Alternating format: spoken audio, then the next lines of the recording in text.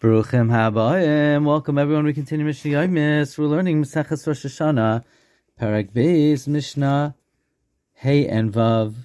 Chatzar Gedol Ha'is B'Yishlem. There's a great courtyard in Yerushalayim. Uveis Yazek Ha'is Nekres. It was called Beis Yazek from the pasuk in Yeshaya, Perek pasuk Beis, Vayaz Kehu. It was surrounded with a fence of stones. Ulasham Kala Edim Eskansim. There, all the Edim would gather. Uvezin Boydkin Oisam Sham. Bezin would check them there. They would make big meals for the Edom, so they should be accustomed to coming.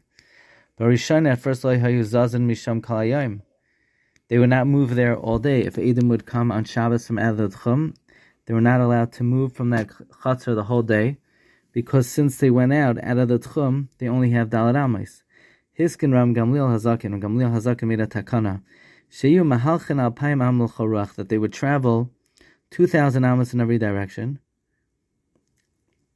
Not only these Edei HaChodesh, Ela Af HaChachama, even a midwife, Habal Yale, that came to help a woman give birth, Habal Hatzaman Hadalek, or someone who came to save from a fire, Umin Hagayas, or from the enemy, Umin Hanahar, or from a river, Umin Hamapelas, or from a avalanche.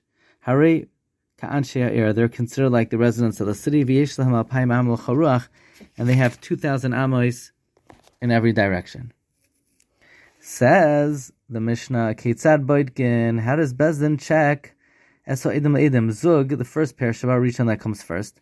Boydkin Oisa Rishon, they check that pair first. The Machnisin Asagado Shabahen. They would bring in the more important one. They would say, Emar Keitzad Risa Salvana, tell us how you saw the new moon, Lifnei Hachama or Lachar Chama, before the sun or after the sun. The Gemara explains, was the Pagam of the Lavana before the Chama or after? The Pagam Halavana is the black part, which is the part which is not illuminated. Now the Pagam Halavana was always in the area on the other side of the sun. The side that was illuminated was always opposite the sun. That's the side that is clearly illuminated. But they would nevertheless ask this question in order to determine if perhaps they're not telling the truth. L'tzvayno l'drama, to the north or the south of the sun. The Gemara explains that during the summer, the moon was in the south. In the rainy season, in the short days, the moon was in the west. Kama hoya gavaya, how tall in the horizon, how high in the horizon was the new moon? To what side was the pagam turned? How wide was it? If they say the pagam was before the sun, then the edus is bata. Then they would bring in the second one, and they would check the second one.